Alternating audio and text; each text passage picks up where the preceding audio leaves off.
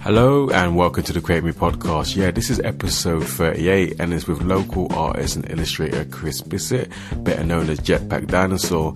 We had a really cool chat at the Anatomy Room space. You know, we spoke about Chris's creative influences, his motivations and what he does and much more. So I hope you guys really enjoy that chat.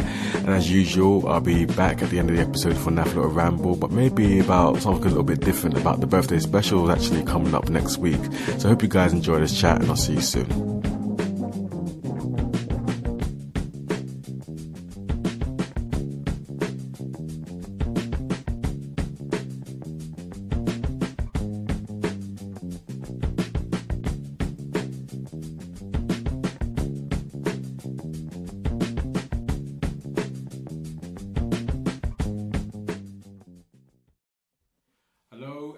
To the Create Me podcast from the Anatomy Rooms, and this is going to be episode 38. And yeah, this episode I'm really chuffed to interview this guest. I've been following him for a while on like social media. It's Chris Bissett. That's right, isn't it? Yeah. First try. Yeah. Better known as Jetpack Dinosaur. Welcome to the show, Chris. Hey, thanks for having me. No worries, man. I'm thinking getting to speak to you in person, because I've seen you out and about different kind of things at different times. Yeah. And it's kind of like that, not like the bucket list thing, but it's kind of like, oh yeah, that's a tick to that little box. I've interviewed this guy, you know. Yeah. Oh man, likewise. When we started, sharing the podcast, and I was, spent a lot of time like following them and listening to them when I'm on like kind of midnight cycles and stuff. And every time I'd be like, I'd love to go and sit and have a chat. Yeah. So it's good to finally catch up properly. Yeah, definitely, man. Yeah, I think for the listeners and stuff, and also I'm quite curious about your early kind of creative journey. We just touched on it briefly off mic, but for the listeners, can you give a bit of a little brief kind of little intro to your kind of creative journey? Okay, all right back to the very start when I was when I was a nipper, I remember always drawing. I remember my folks used to keep cereal boxes and stuff, and I'd draw little 2D platform video games and stuff in the back of them. I always remember trying to draw stuff, even if it was just little pictures of Sonic the Hedgehog and all that kind of rubbish. The classic Sonic, Mario. Dude. And then I was always doodling stuff when I was at school, probably when I wasn't meant to be, margins and all my jars and stuff were always full of stuff. And then I did art and technical drawing at school, so it was kind of balancing the two of those. So, and I was probably when I first realised there's a friction between doing real tight graphic stuff and then having a bit more of a sort of creative influence. So I found it weird that the two of them didn't quite marry up as much as I thought they would. And then went to college for a year to go and just put a folio together to try and apply to art school. And kind of, to be honest, kind of half-assed it. I was not quite 18 yet, just wanted to do something for a year before I went off into uni. Yeah. I probably didn't fully apply myself, but I threw a folio of some sorts together, and then applied to do VisCom at a few places and didn't even get interview stage. So I was alright, whatever, sack it, I'll go do uni, I'll go do something else for now. And then even then when I was at uni, for any excuse I could shoehorn in some drawings, when we do presentations and seminars and stuff, and I'd always try and find an excuse to do a bit of doodling. So what did you study at uni? So it was called Mass Media and Communication, which is a really fancy way of just saying sociology and then a bit of vocational media stuff. Was that in Aberdeen? Yeah. So I was down in Glasgow actually. So we did you did a bit of lots of kind of culture study stuff, and then practical things like a bit of video making, a bit of radio production, just little bits and pieces of lots. So it was really, really good fun. But then at the end of 4 years, you come out just okay, what are we going to do now? I had no idea. If anything, I'd probably left a bit more confused than when I started. And then, just ran back up here. And then it kind of, I guess, my creative journey kind of dulled down a wee bit. I always drew little kind of cartoons and stuff for any bands that I was in. It was only really in 2016, I guess, that it got serious. I decided to put myself on Instagram and started kind of throwing myself out there a bit. And then just started doing a kind of the Jetpack Daily thing. That's where all of this really started. That's when I called myself Jetpack Dinosaur and started just, I'd always drawn but never shown anyone. Oh, so okay. You kind of really kept that to yourself a bit, and yeah, and then you find yourself like, oh, I wish people knew that I could draw. So just and again, not in terms of like wanting to be like show off or anything. I hate that sort of idea. It was much more just for like me. I was like, I want to do this. I want to try and do this as much as I can. Right. And that still to now is like the basis of my quote unquote reputation, as it were. Like folk have seen like some of those drawings and they're like, oh, really? Look what you do. You're still doing that. And it was through that I got I met Mary and got to do one of the painted doors, and that was pretty much like one of the first like big pieces of art that I'd done. Certainly like first in like a sort of public space. That's down off of Market Street, isn't it? It's outside the market, isn't it? Yeah. So it's on the side of the market. So it's just around the corner from where Granite Reef was, where I was working at the time. So that was entirely just down to just deciding to start firing out drawings as much as I could on Instagram. I find it's a really satisfying tool. I know social media like grates away at all of us.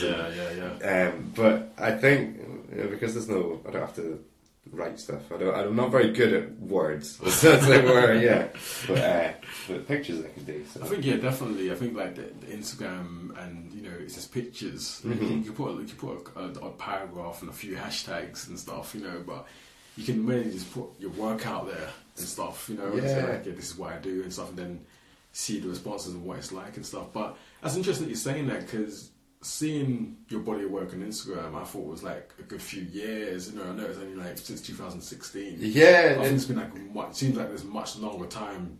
Obviously, you've been doing it, so I'm guessing there's been like a lot of work. You thought, okay, I'm going to upload this, going to upload that you just had sitting at home, maybe. Yeah, it was the opposite. It was just a really concentrated period of just like. And what's really strange for me now actually is going back and looking at those old drawings. I'm like, well, there's a lot of stuff that I either remember differently, or I look at it, I'm like, oh, I could clean that up a bit now. Yeah. So I feel like I've kind of a lot of like my skill sets maybe been fast forwarded a little bit, or maybe I'm just a bit more conscious of like trying to keep stuff a bit cleaner, or I'm not sure really. Yeah. And where did that name come from, Jetpack Dinosaur? Oh, that's from you know what? Actually, like I probably shouldn't take credit for it. It was so I was in this band that I was in called Wall. It was spelt with 2 square brackets. Yeah. So it was me and a buddy like that I worked with when I first moved back up here from Glasgow. I don't know where the actual wording came from. It was the name of a song that we had, and I always really, really liked it. Yeah. Actually, I remember setting up like an art page really briefly before I decided on Jetpack Dinosaur, and I called it like Broken Biro or something. And I liked it was when I was real like super loose and scribbly. But I didn't stick with that, and I thought I would pinch Jetpack Dinosaur and JPDR as like my wee tag and stuff. It's funny, like folk will ask like, oh, what's your art name? And you kind of, depending on, sometimes there's a bit of a grin when you're like, oh, I don't know.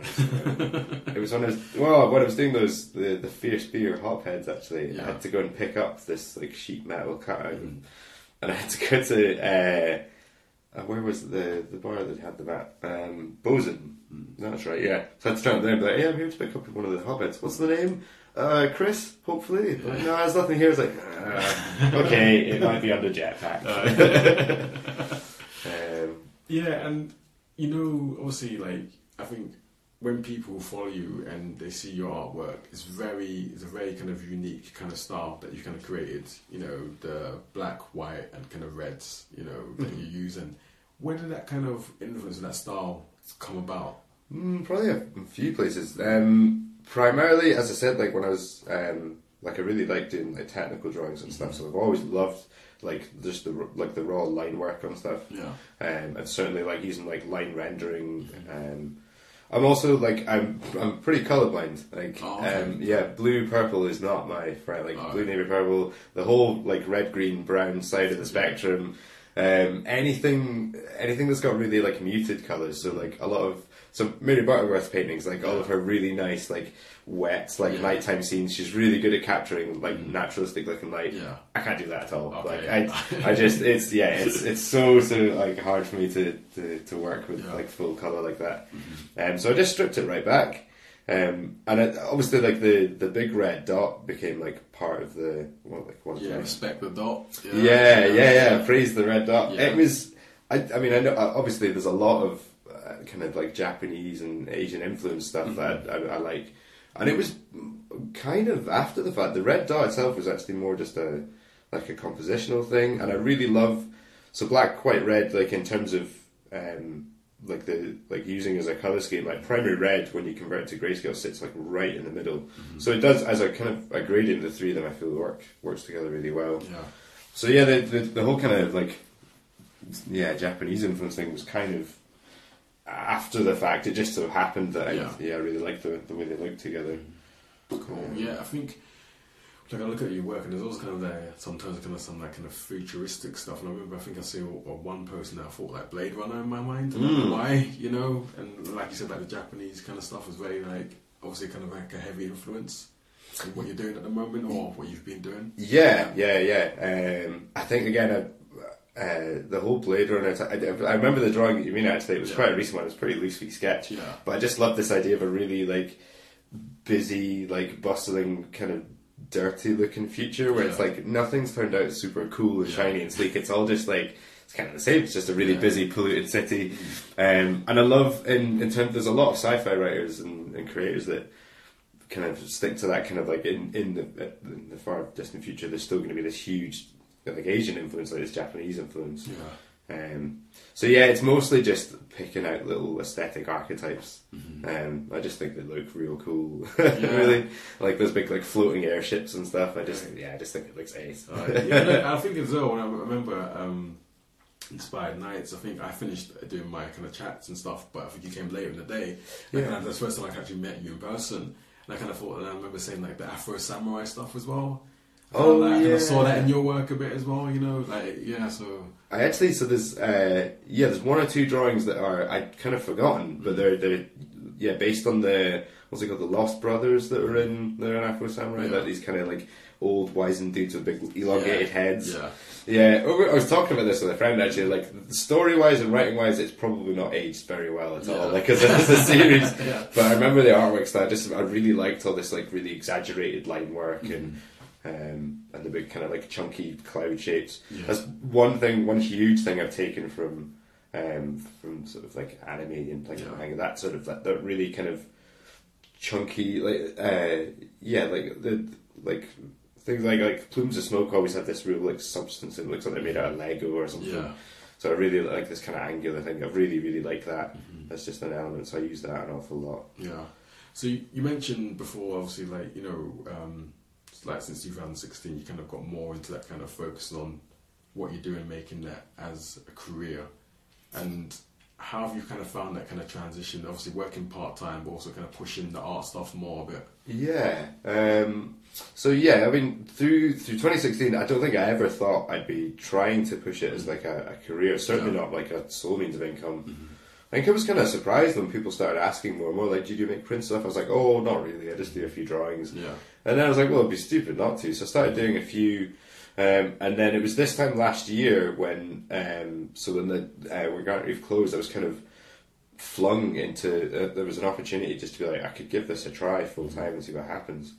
So it was a real, like, it was just that I knew I had pretty much a year to play around with it and just like see what I can do. And it's all just been like a super steep learning curve.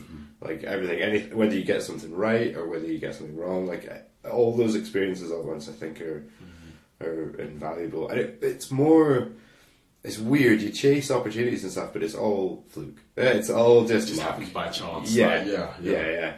So like some of the biggest things that so earlier this year doing the Stonehaven Beer Festival, like the mural for that. It was pure chance, like somebody happened to like see it on social media somewhere and just get in touch and be like, oh, you should totally see if they need you for this. And it was because it was so last minute, and I was fortunate enough to not have any other sort of work commitments at that time. There's always so much to learn in terms of like keeping yourself motivated and like chasing opportunities. I'm not sure there's a right or wrong way, just keep plugging away. So how do you keep yourself motivated? I should say this as well, we're having a couple of beers as well, guys. So, like, of course, at the end of a working day. Yeah. This is great. I distinctly remember listening to the podcast you did with Shirin, and you asked the same question, and she had the same response of just like, what? Oh man, I really don't know. I think a lot of it is to do with outside of the arts life. As long as you keep yourself fairly busy, fairly active, keep the headspace ticking over, it's real easy to stagnate. But little things like little victories, setting little small goals. Yeah. So rather than I'm really bad for like having an enormous to-do list. I think if you do that to yourself, you just end up frightened. You stood at the bottom of this mammoth, overwhelmed. Yeah, exactly. Yeah, you're stood at this like bottom of this mountain of stuff you're not going to get through. So just kind of cut it down into realistic little like aims and I think one of the most important things is keeping kind of on the pulse of what everyone else is up to. I find that really, really inspiring. Yeah. Again, so the temptation was to lock myself away and be like, right, I've not done any work for like a week or so I'm doing nothing this weekend other than drawing. And it's kind of you doing anything, like forcing yourself to do that is sometimes like urgency breeds motivation. Sometimes you just have to if you've got a deadline coming up. But I think it's really important to kind of keep it, a little bit less stressful and try and. Share as soon as you share like a story of like, oh, I've had a bit of an intense week, I've not done very much. And if someone else says like, yeah, me too, I'm really sad. It's immediately kind of softens it, and you realise it's not. It's kind of like reassuring. I think there's that thing like I said to you off mic, like a lot of people, who are doing kind of loads of interesting, creative things navigating. Like you got to factor in life as well beyond whatever your creative outlet is. You got to kind of like manage if you've got like a full-time job or if, like friends and family, everyone's got things going on, but it's kind of cool what you're saying is actually don't put these like pressures on yourself because let's get there, build up and build up and build up, and there's kind of that repeated cycle of like, shit, I haven't done anything, I shouldn't have done anything. Like I should definitely point out, by no means does that mean like, just take it easy. Or have it like, no, come on. You have to put the work in as well. You gotta have the work ethic, and you know what? Having a good work ethic, I think, keeps you motivated as well, because you feel like if you put some hours in, you make something you're proud of, then, or even if put hours in and you get halfway through it, or if you put the hours in and you're not that stoked on it, keep hold of it anyway. The next day you might see where you went wrong and you can rework it again. I think one of the other main really important things is just to keep drawing, not letting yourself let up, like just keep the hands warmed up. It's like I find it's like anything else. So like I play drums and I love like skateboarding and stuff. Those two are exactly the same. If you don't skate for a week or 2 weeks, when you go back you're kind of rusty and you get that little anxious voice at the back of your head. It's just like, man, I'm not totally feeling this. Like maybe I could just have another night off. And that's when that slippery slope of just letting like go easy on yourself, but not too easy. Like because then it's really hard to get started again. Getting started, the energy it takes to restart rather than maintain a bit of momentum is So do you think you're kind of like in a good kind of even keel on what you're doing between like the work life and also like creating stuff as well now? Actually right now like probably not. I've actually just spent the last, like I say, like I chucked myself into a bit of part-time work and then actually filled up most of the rest of the time with more part-time work. I've actually just given myself a little working holiday from the art life, and then was like, I'll do Inktober at the same time. I think I'm now like 13 days behind on Inktober. I got the bit. I'm not even sweating, man. I'll get that finished by the 31st. Nice. But I do feel that like I've kind of took a little step back just for like a month or so, just to kind of like get back on the grind for a bit, just with regular work and just ease off of it. I think it's good. I think I've now got more of an idea of what I want to do between now and the end of the year, and it's much more like realistic of what I can actually, how long stuff takes, and what I can actually, what I can create.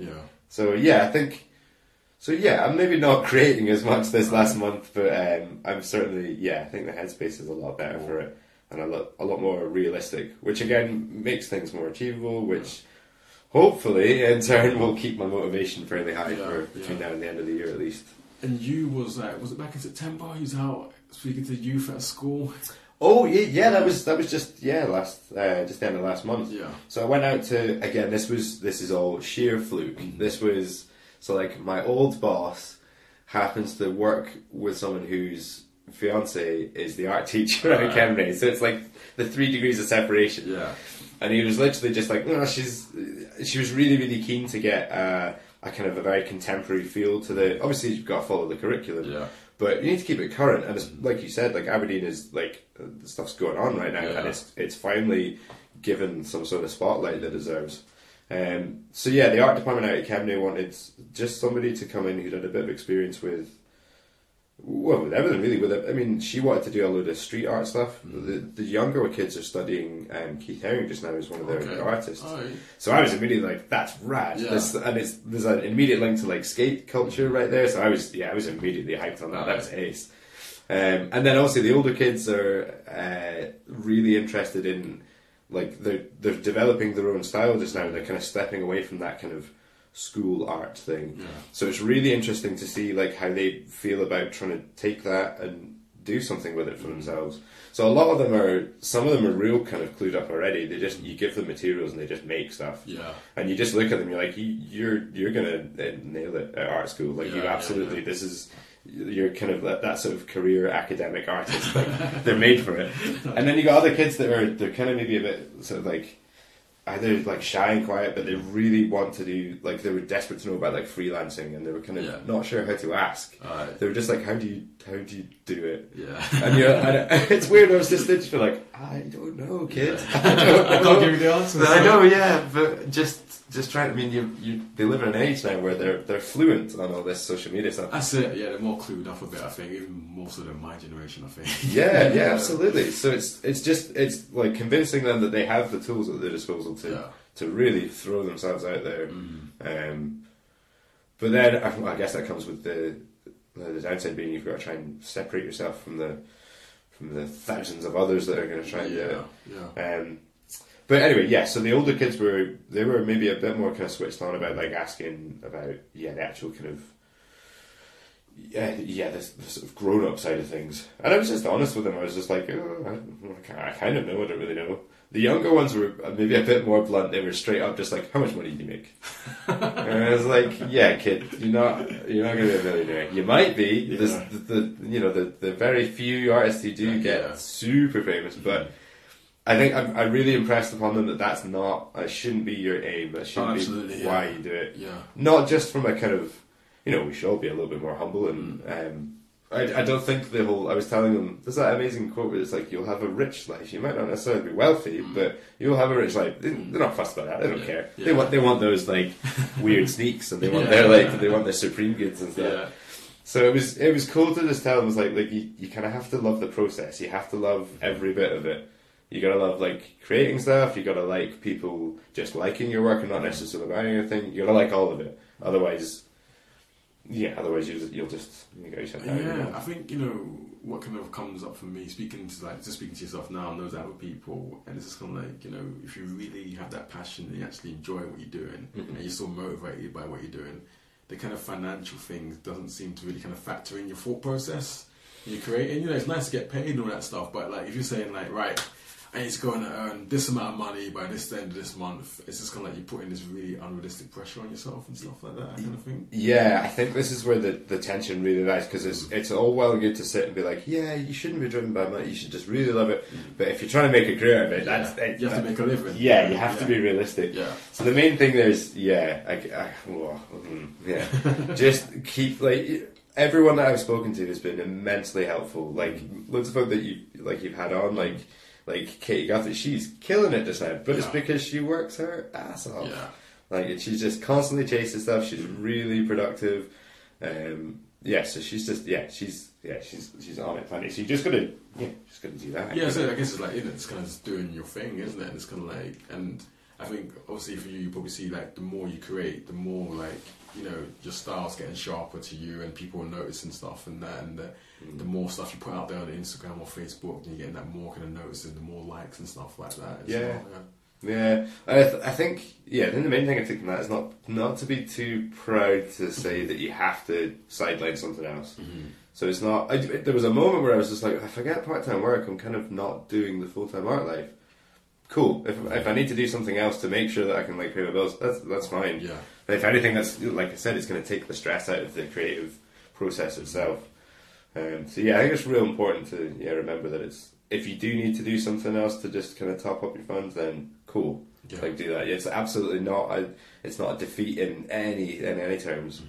And yeah, I mean, yeah, so like something like the Kennedy thing, like I loved doing that. It certainly wasn't like I didn't like sort of home be like, cool, I can retire for the month then. Like that's not at all the motivation behind that. But it's something I absolutely like. I didn't even think twice about. Like you said, like you don't factor in. Oh well, I've got to take 2 days off of my working day.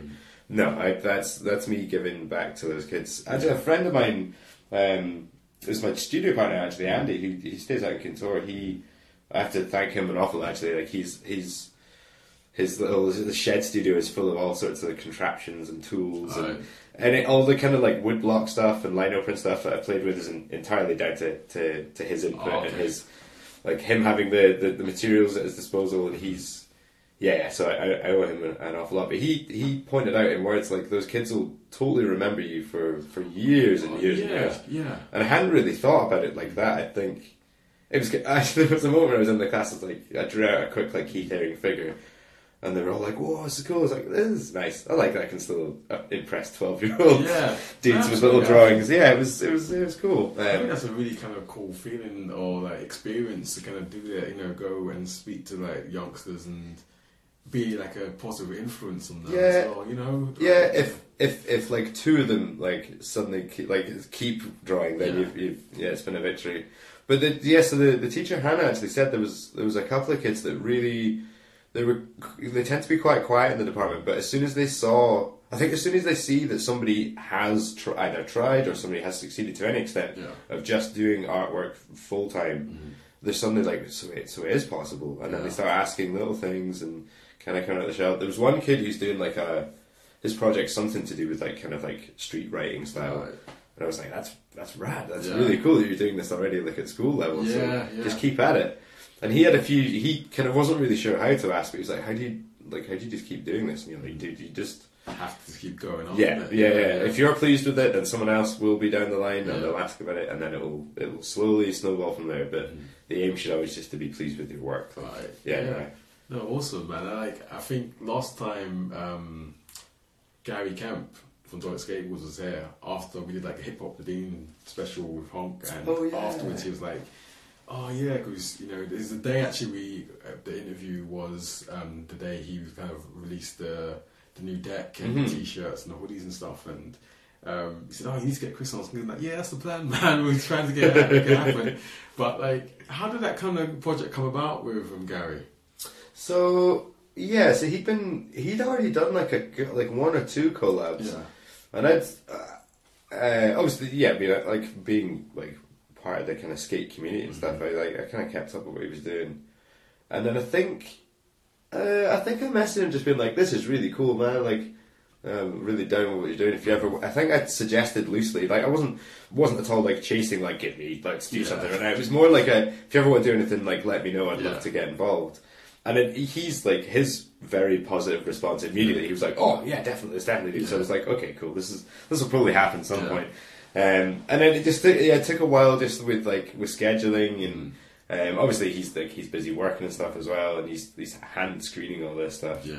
So we knew immediately, like I think it was early this year, maybe like March, April, something like that. We had our like first meeting. Yeah, it must have been a bit later, maybe May, pre-summer anyway. And as soon as we sat down in like Books and Beans and chatted for like 5 minutes, and it was like, should we do this graphic? Yeah. Okay, cool. So it was like a kind of a throwback to the original version of the We Skated with the Umbrella I'd done as a t-shirt when I was at Granite Reef. It's weird again looking at that drawing. It's like from 2014, and I was like, whoa, this is real like messy, or like it's cool, but it's so different. So I redrew. And I'd redrawn it again, I think, for Inktober the year before. So I slightly tweaked it, and then we chucked a wee, like, Dark X GPDR thing at the bottom. And I used, like, an old lino print whale for, like, for the front logo, like, just to change the O in dark. So we'd sat on it for quite a while. We kind of knew, like, the whole summer, like, this is the graphic we'll do. And it was just... it was like no stress on your hand, man. That you can screen those. It's gonna be tricky. So you can whenever you're good, that's fine. So yeah, and I kind of like that he's like he's collaborated with like a kind of local skateboard. I know it sounds a bit naff, but it's kind of like a link to the kind of younger crowd, because a lot of his homies are kind of like older dudes who are like getting back into skating, or the opposite, or they're kind of young kids whose parents are used to skate and they're hyped on it. And obviously it's got his very kind of like local in terms of his like his graphics, like the Rowie and like the actual like Bonaccord like the soda thing. So yeah, it just seemed like a really natural like collaboration to do. I'm really, really happy with how it all turned out. Yeah, that looked really cool, man. Look at that, the way it turned out. He did a great job. He actually made a few just like prints on like recycled paper as well. They all came out looking amazing, and the reception was amazing. Like everyone picked them up pretty quick. Yeah, they did. I remember seeing some things online saying how quickly they were going as well. So it's like I was kind of like really kind of happy when there's like two local kind of guys, or people local to Aberdeen, they're doing something and people are connecting with it. This resonates well and stuff. I think that's kind of like thumbs up to that. So that's really cool. I think it's cool that it resonates with like quite a wide group. So it's not just like the kind of skate community. Like he just seems to be pretty tight with the kind of local makers of stuff. So I think it's all just out of his like endless positivity. Like he's just Oh, definitely, man. No, I think that's really cool. And obviously that project that you guys did. Are you kind of open to kind of doing more collaborations down the line, like going into the new year as well? So where I am just now, I kind of I want to do more big alfresco pieces. I want to do some more paintings outside and more paste ups, and taking a bit of a break from trying to force the full-time art life. I think I'm leaning away from having like disposable things, like I don't know. I don't want as much as I like tactile, like either prints on tees or mugs or stuff. I don't know if maybe that's the best medium for a lot of the work that especially stuff I'm really proud of. It's more like it's the work of, like, if I'm really proud of a piece, I'd rather just have like 10 of them or just one-offs and stuff. But yeah, in terms of collaborations, like, I'd love to do some like big outdoor paintings or like anything really. Like, see what comes up. Yeah, awesome. Like, and so I guess it's kind of touching on just the previous question. Like, what do you think is kind of next for you, or what you kind of like for the new year? Because I know we're only in October. It feels like the year's gone so quick. So I was kind of thinking like, if only 2 months kind of thing left to the year, going into January and beyond. What do you think like you kind of got on the books, or what you can I'd like to kind of really kind of do this and stuff. Yeah, I think after doing the stuff at Kemnay, like I really want to get into doing more like workshop-y things. Oh, okay. I think it's really, really, really fun to do. I find it like really satisfying. So yeah, I think as much of that sort of like outreach stuff, anything where it's like giving back, and if I give myself the stability of having like maybe a bit of part-time work on the side, and then doing the odd sort of commission and like bits and pieces, or the odd like sort of bigger project, hopefully that'll give me enough balance that I've got the time, or like I can make the time to then go into doing a bit more kind of like workshop-y stuff. Cool. Even at like the Inspired on the Green Nights, like just having like a few of the artists there, like just making things, or because we've got the legal spot just right around the corner from the Green, so there was like immediately I started doing some paste up stuff there, and these kids were like, whoa, they were really, and they immediately want to try it there and then. It's like, oh, we kind of, I can't just give you some paint and let you go nuts, but I feel like there's something there. So certainly, like the way the art scene is in Aberdeen just now, it's like exploding, and rightly so. It's getting the absolutely. So so I think I want to try and get in and do a bit more like kind of workshopy stuff. It's also like it's been an entire year since I did just an exhibition. Like it was this time last year or roughly that I did a solo exhibition at Food Store. So I should get a new body of work together. Okay, cool. Yeah, some nice like rootsy organic, like some woodcut prints and some bigger, bolder pieces. I think would be really good. And then hopefully keep doing like live drawing at like club nights and stuff is always super fun as well. You get such a nice response, and you feel like you're actually like part of an event, and it's not just kind of like trying to think of how to word it. I think it's because you feel like you're actually like there's a thing happening there, and you kind of painting actively for a few hours, and people like seeing the process. And I think you must kind of see some people, when you've done the Inspired Nights at the Green, some people talking to you, or some people just kind of just standing there and looking or taking pictures and stuff. Oh yeah, the sneaky ones that take photos. Like I have a bit of a fear of getting my phone taken. So if they can take a photo of the back of my head, that's cool. I'm down for that. If I'm busy working and frowning away, I've seen actually. I've got such an angry little concentrating face. But that's why people's like not really kind of bothering you. Maybe actually, yeah. It must be so strange because I don't think anyone thinks I'm especially unapproachable. Quite the opposite. But yeah, I think when I'm in drawing mode, it's pretty serious. And I'm like an inch from the page as well. So yeah. I think one thing you touched on just when we were talking about all the kind of positive changes happening in terms of the art and culture and stuff, and and I kind of see you as a person very much involved in that as well. So how do you think and I guess the years to come, the years ahead, how do you think as creatives in Aberdeen, how do you think that we can maintain that interest? So yeah, certainly the last few years it suddenly just feels like for a city that's got 2 unis in art school, it should look like it. And I think now it's maybe it's just giving more, as I said, giving more of the spotlight that it deserves. It's funny. So when John was chatting about it, it's like, oh, there's loads going on just now, and I always sense that he's a bit like, well, there's always been loads going on. It's just now it's suddenly getting the recognition it deserves. Yeah. So yeah, I mean, the things like the Painted Doors project have really, really changed. I love that they're doing little events down on the Green and stuff. The Green, it's a cool little place. I love that it's now getting. There's more stuff just happening, so it becomes a bit of a hangout. There just seems to be loads more kind of markets, more just opportunities for makers and creators of all sorts of stuff to just kind of get themselves out there, and it's really accessible. So you don't have to be.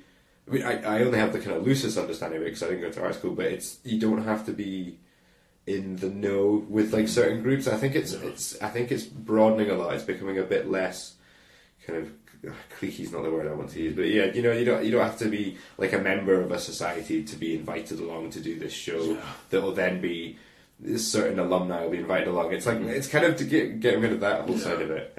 I feel like it's opening up and becoming a lot more accessible. One thing I definitely recognise about the kind of creative community in Aberdeen is very welcoming. It's very much somebody's kind of doing this in the city, it's not oh, you're not part of our group kind of thing. It's oh no, open arms, we'll see what they're about and stuff, support them and stuff, and that's I definitely kind of recognise doing the podcast as well, So, and then the amount of all the kind of legal walls, I know the Throw Up Gallery and those dudes are kind of involved with just having spaces that they can use, so you don't have to go and potentially go and get in trouble because you're painting on the side of the boards at Woman Hill. Apparently that's not allowed.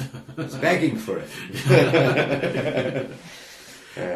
I actually really like the new art row where it's just nothing granite, because I know it's quite limiting, but then you're always as soon as there's something you're that's boarded up. Cool, that's fair game. You can paint on it, and if you don't like it, you can take that bit of wood off.